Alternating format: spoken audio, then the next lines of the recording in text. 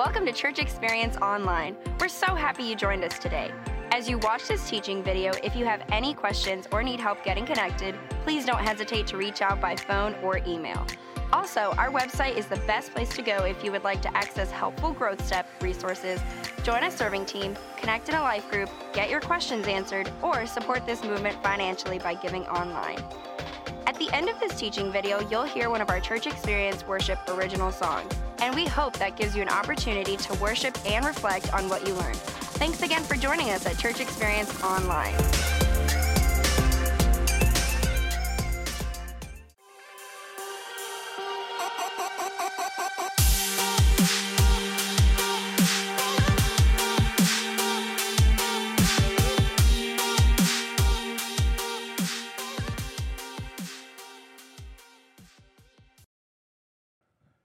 Hey, Church Experience family, thank you so much for this privilege of being with you the last couple of weeks. Today, I get to wrap up a series I started 2 weeks ago called The Good Question. For me, this is a deeply personal series. I hope it's been helpful and practical for you as you've wrestled through some of the questions that can come when we think about our faith and the implications of the Christian faith. For me, raising kids in a context where I live, where our faith is constantly being pressed against and challenged, means that in some ways I've never left that moment right after becoming a Christian in college where stepping into my context, I was kind of instantly put in a position to really have to know why I believe what I believe. And what it did was foster a confidence that I really deep down inside pray isn't just something that I have, but is something that goes into my kids as well.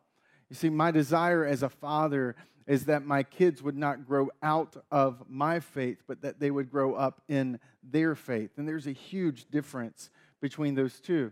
In fact, just recently, I was asking my daughter, explaining the idea of the series to her, and I was saying, what kind of questions would you have about faith? What kind of questions would you have just around Christianity as a whole? And she looks at me, she's like, that's good, and I'm kind of prepared for, did Adam have a belly button, something like that. And she's like, okay, Dad, did the people writing the Bible know they were writing the Bible? Like, how did we get the Bible? And, where did it come from? And I was like, oh, okay, that's definitely not, did Adam have a belly button? I was like, Ella, those are really good questions, so I probably should address those questions. And so, in some ways, my daughter inspired me, even as I was thinking about this series and what to kind of unpack in the different questions and the broad categories of questions that we bring when we come to the Christian faith. Whether we've been walking and following Christ for a while, or whether we're sitting on the edges, on the outskirts, looking in and maybe wrestling through some tensions around faith and whether or not we should step into the Christian faith. And I think Ella actually has a really good point, that the 8-year-old had a profound question. Because underneath that question, I think is a really essential question that's worth asking. It's a question about, do we and can we trust the Bible? That I kicked off this series really looking at the fact, kind of almost skipping the Bible to some degree and saying that Christianity is built on the resurrection, that historical moment when Jesus walked out of the tomb. But while the resurrection is the foundation of our faith, the Scripture really is the walls of it. And so how do we know that we can trust the Bible? And where did the Bible come from? All those questions my daughter was asking as an 8-year-old, I still get asked as a pastor by 38-year-olds or 68-year-olds. And so today what I want to do is unpack that underlying question around trusting the Bible. And I can't unpack every single question you may have specifically about the Bible, but I want to speak broadly to why I believe you and I can trust the Bible. And part of it is to really kind of give you the backstory of the Bible, to let you know how the Bible that maybe you hold in your hand or an app on your phone came to be in the first place. Because if you understand where it came from, it can actually help to answer and build the confidence in it in the first place. To address it, I want to take you to a letter written by a man who had closely followed Jesus, a man who had spent time with him and had been transformed by him, and in the wake of Jesus' resurrection, became one of the prime leaders of the church, a man named Peter. Now, Peter, towards the end of his life, was writing a series of letters to a group of people, Christians scattered through a region, who were really struggling with some external pressures on their faith. Because they had become Christians, what that meant was they were now seen as heretics or blasphemers or as kind of outlaws and misunderstood misfits. And because of that, getting jobs, personal safety, jail time, like all of these things begin to press in externally on them because of their faith. And Peter writes a letter knowing they're going through a hard time, knowing they're going through difficult challenges, just like he went through and he was going through. Ultimately, Peter himself would be crucified upside down because of his commitment to Christ. And so Peter writes this letter to address the external pressures, and the way he does it, I think, is really helpful for our conversation. In 2 Peter chapter 3, verse 1, he says, "Dear friends, this is now my second letter to you," because Peter will write 2 letters, and he will be the source material for a third letter called the Gospel of Mark. He says, "I have written both of them to you as reminders to stimulate you to wholesome thinking." Now, this wholesome thinking means kind of sincere, intact. There's an integrity to it. He's kind of pointing to the fact that this wholesome way of thinking is that there is no confusion. There is no kind of double speak. It isn't marked by doubts that are eroding their faith. He's wanting to challenge them to think about what they're going through in a way that is kind of biblically grounded and consistent with their faith. Because what Peter's concerned about is not the external pressures, but how external pressures reveal the internal pressures. I remember when my wife and we lived at a previous house, and we had this beautiful bay window.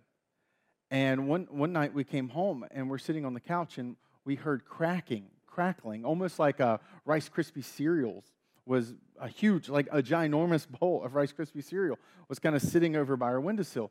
And I walk over to our windowsill, and I open up our blinds, and our entire kind of bay window has turned into this fragmented, just this massive, huge piece of shattered glass. It was the craziest thing I'd ever seen. It was from this side to this side. And initially, I thought somebody must have kind of come to our house and tried to break in or throw a rock at our window because of the way it was shattered. It was kind of a different type of piece of glass, so finding a replacement required a specialist. So when the specialist came in and they're removing this huge sheet of glass, I'm like, "Hey, what happened? Did someone hit it?" And he said, "No, most likely what it was, man, it could have been anything, but most likely you had some micro fractures in this glass. There were some almost microscopic cracks that you couldn't see, and that probably that storm we had or your house shifting, something externally put a little bit of pressure on that internal microscopic crack, and it just domino effect across your window. And it really looked like someone had taken a baseball bat to this huge bay window and just kind of cracked it all up." And he said, "Yeah, sometimes most people don't realize that there can be microscopic cracks lurking in their windows, and just the right kind of pressure exposes it." And I think in some ways Peter understood this. He understood that external pressures sometimes can reveal what good times conceal, that the faith that we think we have isn't really present, and that the external pressure comes and it kind of burns away all the wishful thinking and all the I feel good and greeting card level faith, and it just reveals what's left. And so Peter's trying to challenge them to this sincere, kind of grounded, truth-oriented faith that he calls wholesome. And so how does he do this? How is he going to inspire them, to stimulate them to think that way? He does that in verse 2. He says, "I want you to recall." So here's how I want to stimulate you to think that way. Here's how I want to challenge you to form that kind of faith. I want you to recall the words spoken in the past by the holy prophets and the command given by our Lord and Savior through your apostles. And so he calls us to think biblically, to recall the scriptures. When he says the holy prophets, that's a different way of saying the Jewish scriptures, or what we now call the Old Testament portion of our Bible. And the command given by our Lord and Savior through your apostles, that's essentially the teachings of the early church in the New Testament letters. And so he's calling them to think through that way. But here's where I think the tension happens.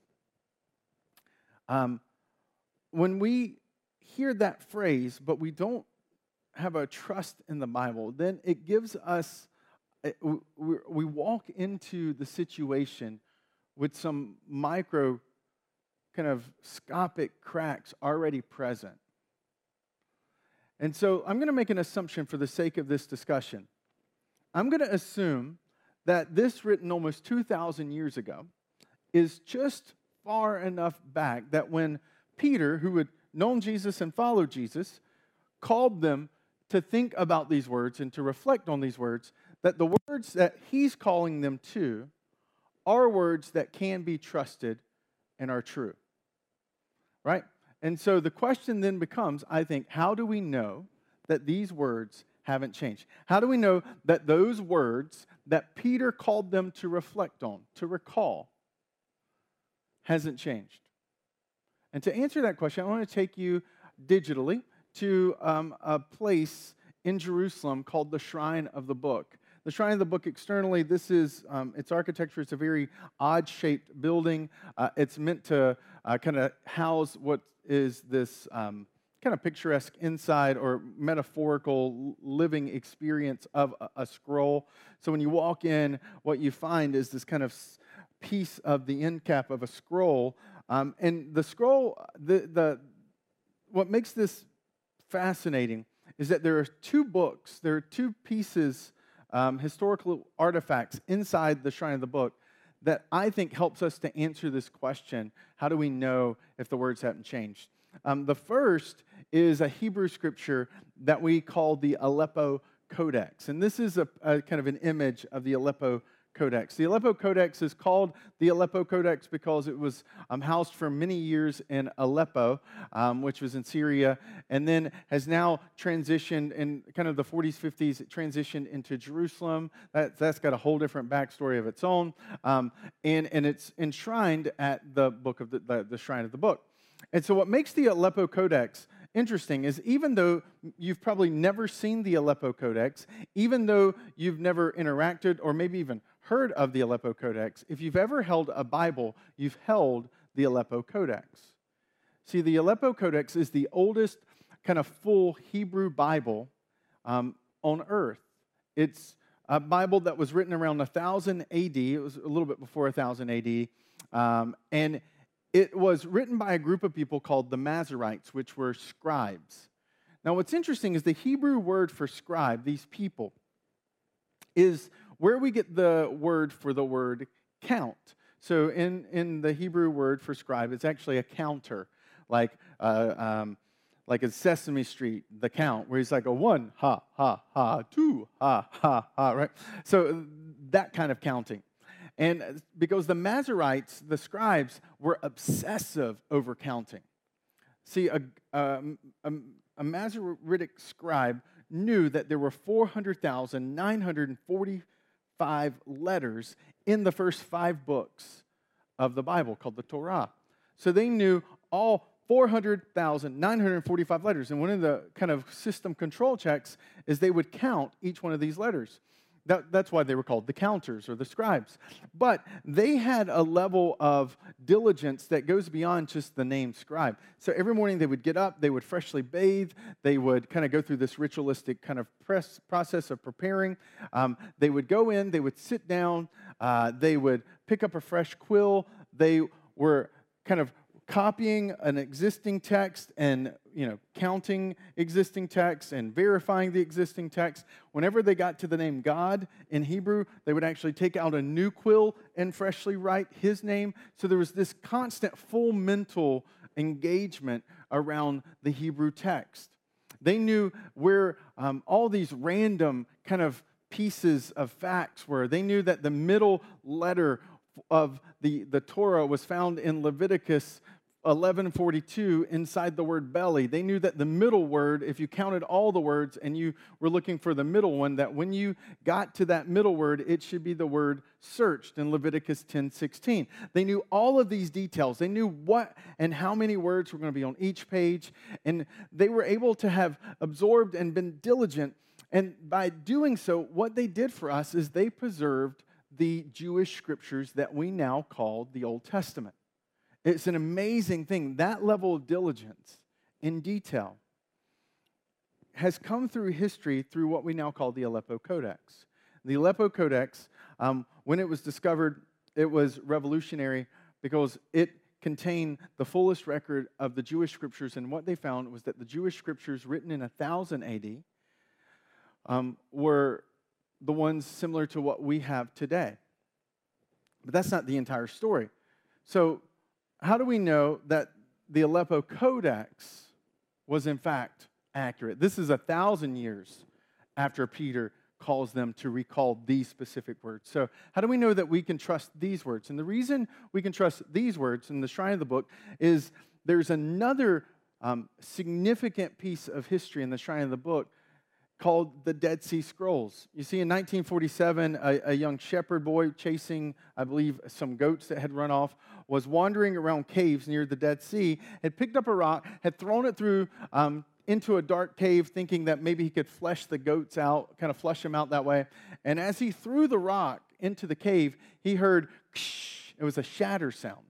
Now, I have heard the shatter sound, full confession, when I was throwing something as a young boy.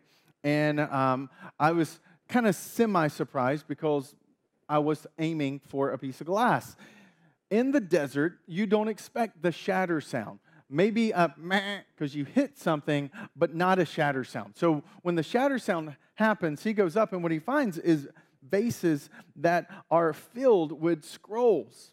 It becomes one of the most significant archaeological finds in kind of Jewish record, because what we find in scattered throughout of that the kind of the cave structure of the Dead Sea area is a portion of every single Old Testament book on top of a ton of other writings from the Essene people, and they were dated 200 to 100 BC. So 200 to 100 years before Jesus showed up, we have pieces and copies and segments and sections of almost the entire Old Testament, the Jewish scriptures.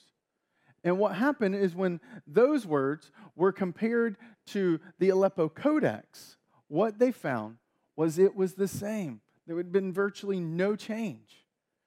And so now what we're looking at is the same words that Peter had written was on this text. So when Peter was referring to these are the words he would have read. This is an image of the Dead Sea Scrolls.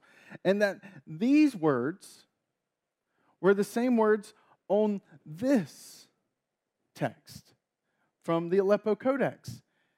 And that this one coupled with this one gave us a sense of confidence in Scripture that when Peter called them to recall the words of the prophets, the words that you and I read in our Bibles today are the same words that Jesus would have read and that Peter would have read too. Now, you may not believe those words are true. That's okay. But what's amazing is even if you're here and you don't believe the words are true, what you can know and trust is it's the same words. And so the words that you and I read are the words that Peter read. And so the trust piece, I think we can trust these words. But if you notice, Peter in that passage actually continues. He doesn't just call them to confidence in the words spoken in the past by the holy prophets. He also calls them to really reflect on the words of the command given by our Lord and Savior through your apostles. And that's an allusion to the New Testament. This is the first time in Jewish and Greek text, this is the first time in what we would call the Bible where the Bible shows up. This is a self-affirming statement written in the New Testament letter, which tells us this really amazing fact that even then, to my daughter's question, they knew that what they had and what they were doing and what they were saying was something significant. That the really good question of how can we trust the Bible actually starts to even emerge on the New Testament text itself. And which is, I think, part of the answer to one of the questions that I hear sometimes, or that you might hear kind of thrown out on some religious documentary or in some Dan Brown book, right? Why doesn't the first New Testament show up until the 4th century? That's one of those kind of questions sometimes you hear. It's like, well, where was it at? Because to their point, the first New Testament bound kind of text wasn't revealed until, or not revealed, but it wasn't really like, can't put your finger on it until around the 4th century. But what that ignores is some of the bigger kind of frames of what's happening. One of the things that it ignores is the New Testament itself, right? So if you continue down 2 Peter chapter 3, you see that Peter says in verse 15 and 16, bear in mind that our Lord's patient means salvation. He's kind of been folding this argument. Just as our dear brother Paul also wrote you with the wisdom that God gave him. So here again, a few verses later, after the New Testament self-affirms, we see Paul referenced by Peter himself. And so here's Peter referencing Paul and saying that what Paul is saying is in fact words given to him by God. So the New Testament writers knew when they were writing that the wisdom, the words they were passing on were coming from God himself. That the apostles had spent time with God, Jesus, and that they knew his words were divine, and that Paul, as he wrote as well, he was also writing with an insight and a realization that the words he was writing was divine as well. And so what ends up happening is we have, even at the earliest point in the New Testament, we have a recognition that these letters are special, they're different, they have some kind of meaning to them. And that the church, even at that point, began to recognize how unique these words actually were. And if you and I were in a context where we recognized the words that we had were from God himself, how would you treat them? Now, I have kept every single card that my wife has ever written to me, going back to 2003, because that's how long we've been dating, because she's special to me. And if that's how I hold and treat words that are just special to me, it's really easy to imagine how they would have held words that were just special, period. I mean, if God ever sent me a letter, I think I'd preserve it.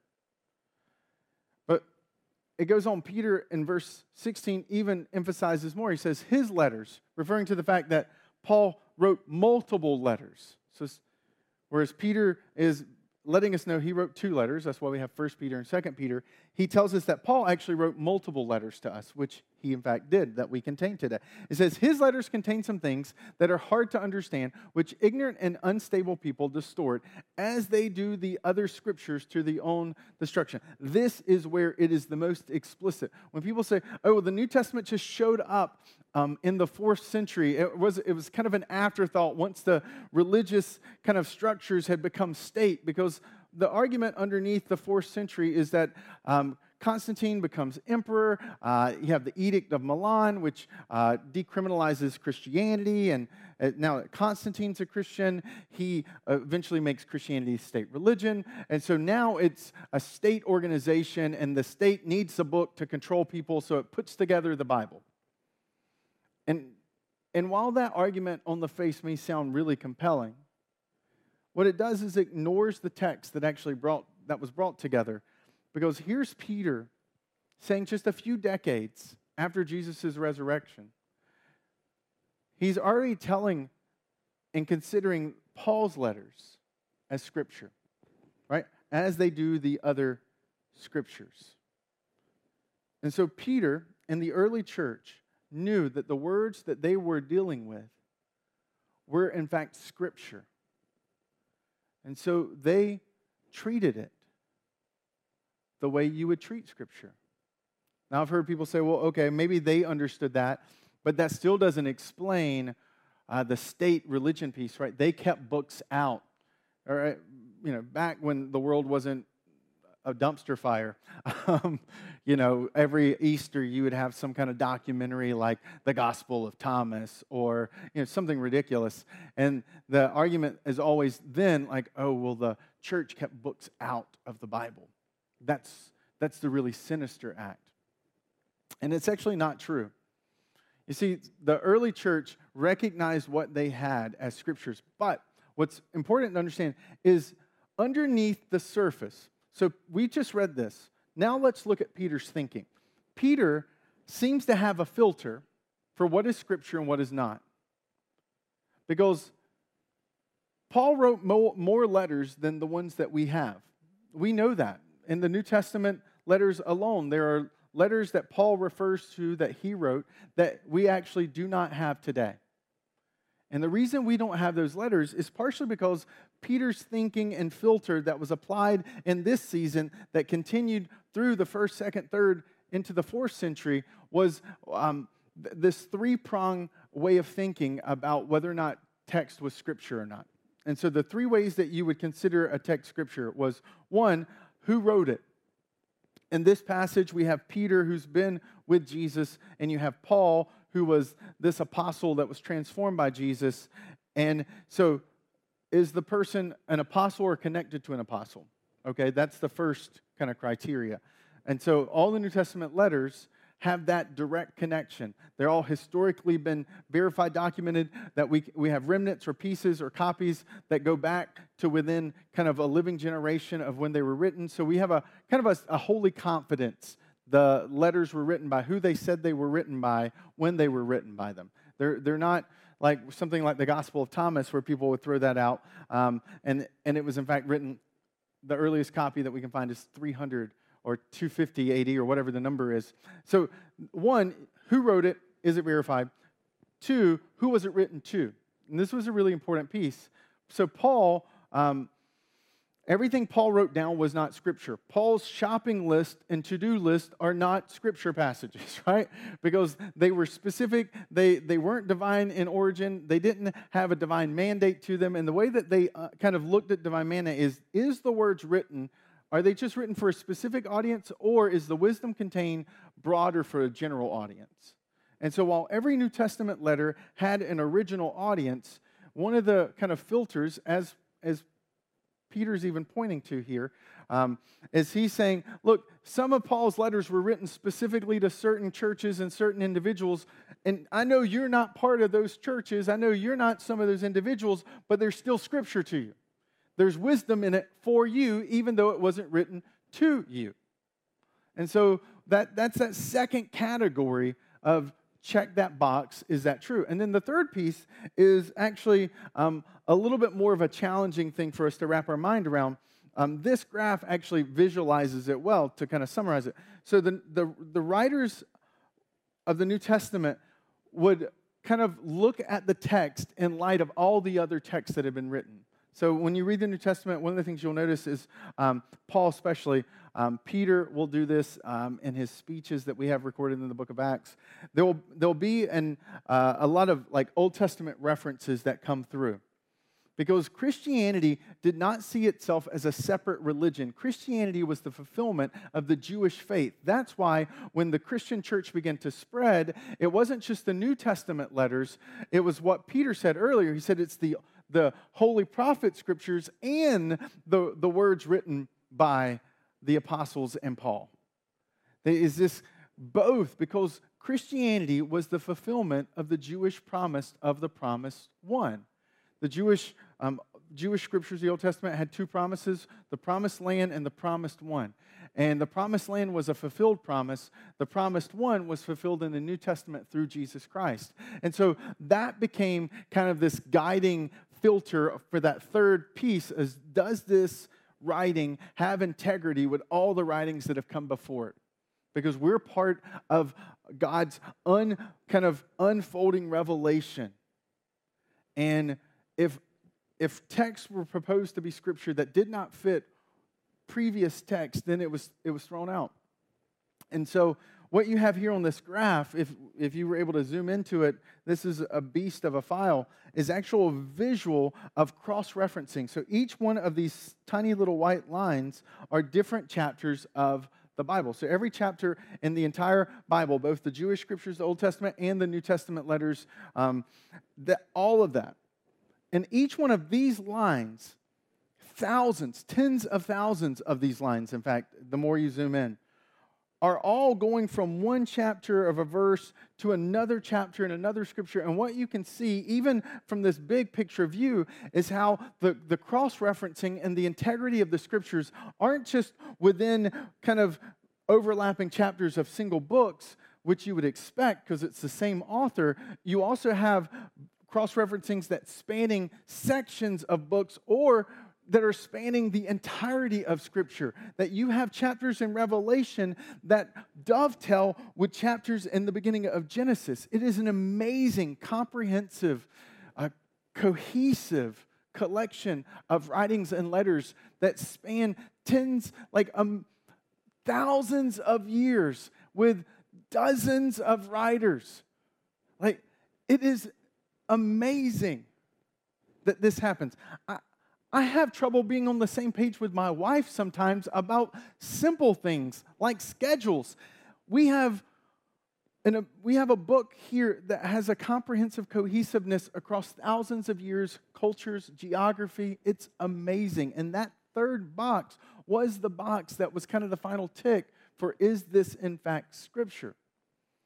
And that the really good question of, can we trust the Bible? Because where did it even come from? Ultimately, in the end, is satisfied even when one just begins to look at the letters themselves, and that we realize that even in the New Testament time, they understood what they had in front of them. And I don't just mean the Bible, because the Bible did not create Christianity. What they understood was that they were a part of something bigger. They were a part of something miraculous. Like, Jesus did not write the Bible. Jesus is the reason we have the Bible. That Christianity is the result of an event that created a movement, that produced texts that were collected, protected, and bound into that book. All of that is the reason we have the Bible. That we can trust the Bible both by the event that sparked it and what that event was, and the natural ramifications of a resurrected people who believe that their central figure, someone who had lived and breathed within their generation, was in fact God Himself. They saw those words. And the reason it practically did not show up into the 4th century was because it was outlawed the entire time. And so because it had been outlawed, then naturally no book publisher was going to take up the mantle of publishing the book. So it stayed underground. But the words, the letters, they were protected. They were saved. They were copied meticulous by that same type of scribal drive to make sure every single word was coherent, true, and consistent with what was written before. And that the reason you and I can be confident, the reason you and I can be people who trust the Bible, who can lean into that good question, is because what sparked it in the first place. So one of the things that's kind of funny about my little girl is she has a phone. Now, she's 8 years old, and this is her phone. And I noticed recently, as she was getting in bed, that she was smuggling this into the bed with her. And I said, Ella, is that your phone? Daddy. Like, you know, you're not supposed to have your phone in the bed. She's like, but Daddy, like, I just wanted to call my BFF and play some games. You see, this is her phone. It's a piece of paper, and those are all her little apps, her BFF app, her game, her ice cream game, her shopping, her music. That's her phone. And I'm sitting here and I'm arguing with her about her sneaking this into the bed. And in my mind, be like, what is happening right now? But what's, I think, quite fitting is that for many of us, that maybe our questions or tension around faith perhaps is a little bit like this. Here's what I mean. That I have conversations with people who are like, man, I just can't believe this anymore. And whether because of hard things I went through, or whether because Genesis chapter 1, or whether because of some teachings in Leviticus or around, just whatever, fill in the blank. That there's some parts I just don't like. And so, I can't believe, if there's a good God, he can't be great. And if he's a great God, he can't be good. Look at what we see around us. And all of those are really valid questions. But a lot of times, when people say, to be honest with you, I just kind of stopped believing, that I actually want to applaud them and say, good. Good for you. Way to go. Great. Because I think you stopped believing in something that was never worth believing in the first place. See, I think a lot of people that are struggling with faith, or they struggle to kind of lean in and accept it, or they even have completely leaned away and rejected it, it's at the end of the day, what they're really leaning away from and rejecting is something like this. Now, it may look like Christianity from a distance, but it's overly simplistic. It's not theologically coherent, and it doesn't rest on that central resurrection moment that changed everything. You see, here's my phone. And my phone gives me an ability to connect. My phone gives me an ability to reach out, to learn, to gain wisdom. My phone has power. This one is a piece of paper. And maybe you've walked with Christianity growing up, and then you grew out of it. And maybe what you grew out of was never worth growing up in the first place. That there's something better than this.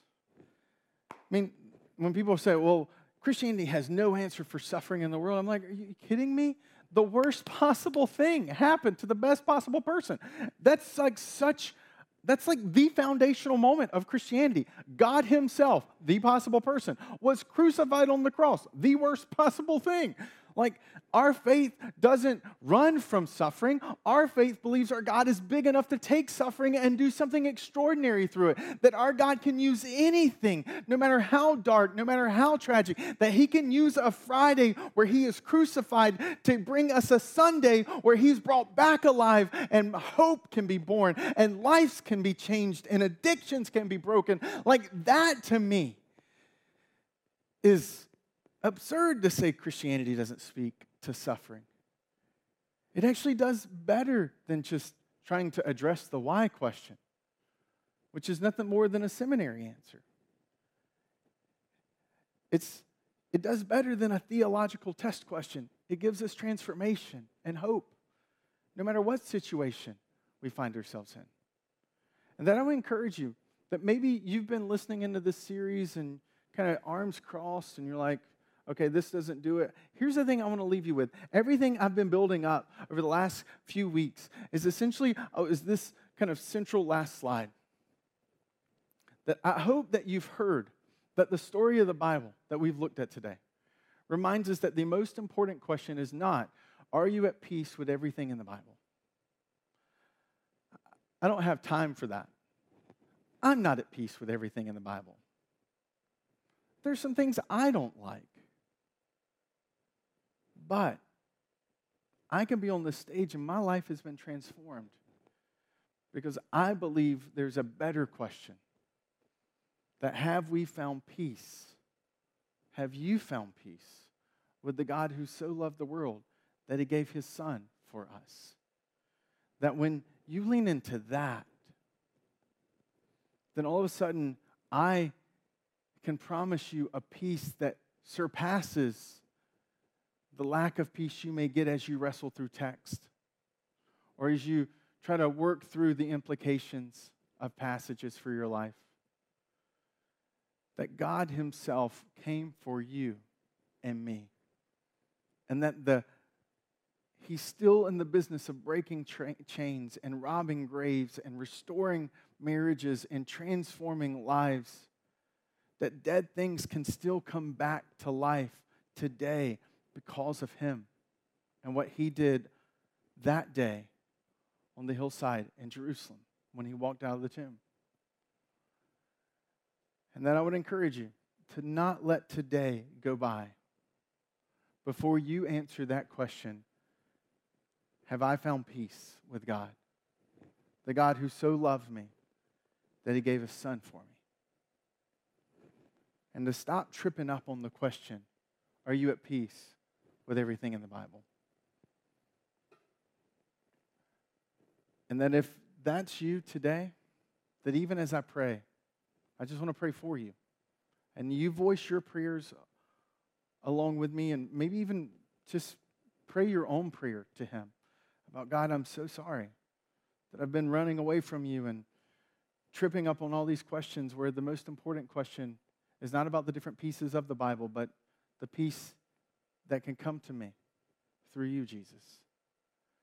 And that I know this church family would love to connect with you, to help you take that next step. Whether it's beginning to follow Christ or maybe to step back into the family and be baptized, or maybe to begin to explore Christianity with earnestness. And that for those who have been journaling over the 3 weeks, I hope that you found, who are already following Christ, I hope that you found your faith strengthened, that you have a little bit more confidence, that you have a little bit more spiritual swagger when you walk into the room. Because what we have is not hype, it's hope. And we are the light of the world because we are his people. We are his body. And this world needs us more now than it has ever needed us before. So let's be confident, hopeful, bright lights. Let's pray. Jesus, thank you. Thank you for your grace and your mercy. Thank you for the opportunity to just journey over these weeks together as a church family. Thank you for the way that you pursued us, the way you brought life to us, and the way you give us hope. Jesus, I pray for those who have stood on the sidelines, who've stood on the edges, who have allowed all the different questions to keep them from seeing the one central question that matters so much, which is, are we at peace with you? And thank you that that's a question that can be answered today. And so even now in their heart, may you give them that answer, that peace as they cry out to you. And God, for those who've been following you, I pray that we would walk strong, that we would grow up in our faith, that we would not be afraid of any question, knowing that you're the God of light and the God of truth, so we never have to fear anything. No lie can stand against you. And thank you, Jesus, for the cross and for the empty tomb. That is the cornerstone of our faith. And thank you for the Bible, which is the walls and the halls that inform how we live out this faith. And help us to be found more faithful in it. And it's in your name, Jesus, I pray. Amen. Thanks so much for being here today. And thanks so much to Brandon, Jennifer, for letting me be a part of this church family for the last 3 weeks. I love you, grateful for you, and can't wait to see what God's going to do for you in 2020. Thanks for joining us at Church Experience Online. Please don't forget to check out the website if you'd like to get more connected, learn more, get your questions answered, or support this movement financially. You're now going to hear a Church Experience Worship original song, and we hope this gives you an opportunity to worship and reflect on what you learned today.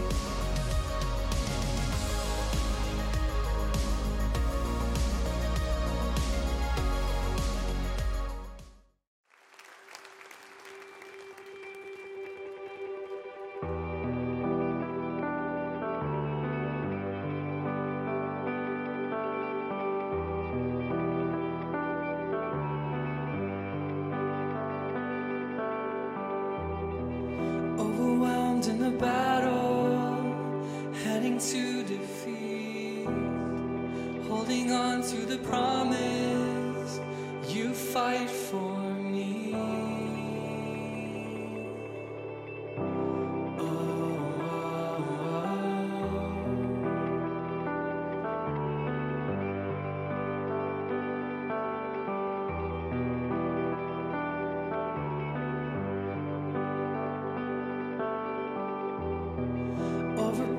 the storm and by the raging sea, anchored onto the promise, you're holding me.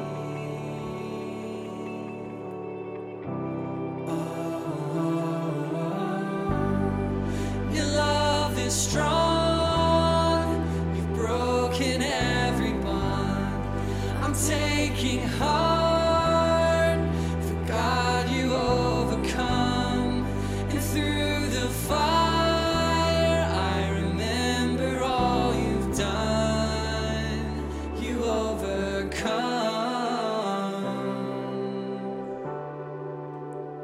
You overcome.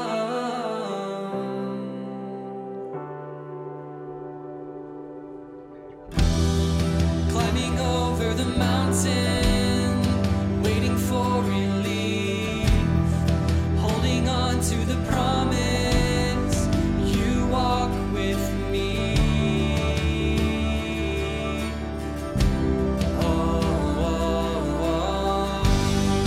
Your love is strong, you've broken every bond.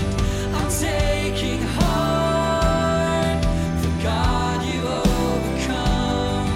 And through the fire I remember all you've done. You overcome. You overcome.